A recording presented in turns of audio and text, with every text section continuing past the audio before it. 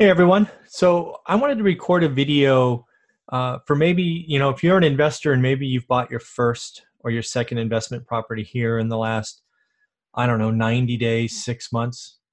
I wanted to talk to that individual, right? I seem to create a lot of content for the folks that are stuck on zero, but I don't know that I've done a great job of creating content for folks that maybe have already bought their first or their second investment and where do they go in this cycle? So I thought I would create this video, try to give you my thoughts on that, and let's just do that. So first and foremost, if you've just bought your first, maybe your second investment property, congratulations, right? I'm trusting that you're following what I talk about. You've conservatively financed them. You know the numbers. You made sure they were good or great deals, right? I'm going to assume that, right? If you're watching this channel, I'm going to assume that's what happened. Next thing we need to talk about is, okay, did you buy a turnkey or did you buy a fixer, right? If you bought a turnkey solution like something that I've produced or others out there do, it should be cash flowing day one, right? You should already be seeing the cash flow. There shouldn't be any surprise expenses. You bought it full, right? So you've already got the lease. And what you should be doing is you should be letting that run for 3 to 4 months just to make sure you're happy being a landlord, right?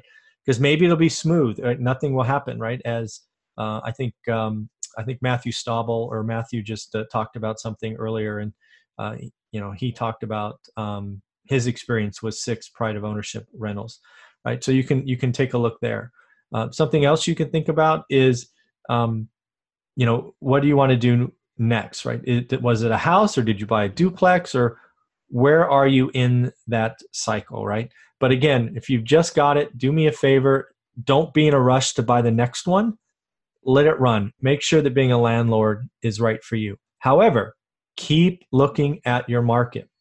The big mistake I see investors make after they buy their first or second one is they kind of go like this, and then they stop looking at the market. No, the market ebbs and flows all the time, and you need to stay current, right? We were buying one house a year in the beginning, but I was still looking every day for 2 reasons. One is I wanted to see if the market was still rising, which it was when we started, or was there a once in a lifetime deal that I just had to find a way to get done. I think once in a lifetime deals happen every year if you pay attention. So those are the things why you have to pay attention. But let's go back and say you bought a fixer. Right, you know how I feel about fixers, right? I think they can be wonderful investments. However, they consume an awful lot of cash. So depending on how big a fixer, right? Maybe you still qualified for a mortgage, or maybe you had to go hard money. I don't know. Or maybe you paid cash, or you have some deep pockets. But realize you have to work through that, and there's going to be surprises. Fixers always have surprises, right? Maybe there's, when you start taking down walls or drywall or whatever, you're going to find extra work. Just consider that the price of doing business, right? If you thought your budget was 30 grand, make it 38, right? Because things are going to happen.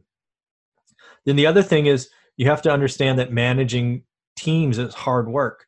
This is why I talk about lots of full-time employees. Managing that process from afar is tough, right? So just get ready for the work and the phone calls and the checks and balances, and get on it, because it could get away from you pretty quickly. You really do the math between time and investment between a turnkey and a fixer. But fixers can work, but just realize it costs more and takes longer than you would expect. But again, if you've already bought your first or second and you're in flight, time to get to work, manage the process. Spot check them, go down there once in a while. Don't tell them you're coming, because it's amazing how things change when you tell them you're coming. And just, enjoy the ride. It's going to be a little bumpy at first. But once you get through this, you remodel it, you fully lease it, you should start to see cash flow. So the other things I'll talk about if you've already got a couple of rentals is, remember that turns are what really hurts cash flow. Right? Hopefully you've got a new tenant in there, and hopefully they're there for years, but realize that turns are what really hurts landlords.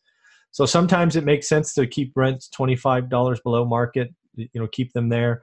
If you happen to have a tenant that pays rent on time for 12 months, do a little extra, right? Take care of the good tenants, because again, keeping a good tenant longer is definitely in your wheelhouse and something you want to do. So in the end, if you're just starting out and you've got a first couple of rentals, I'd love to hear from you.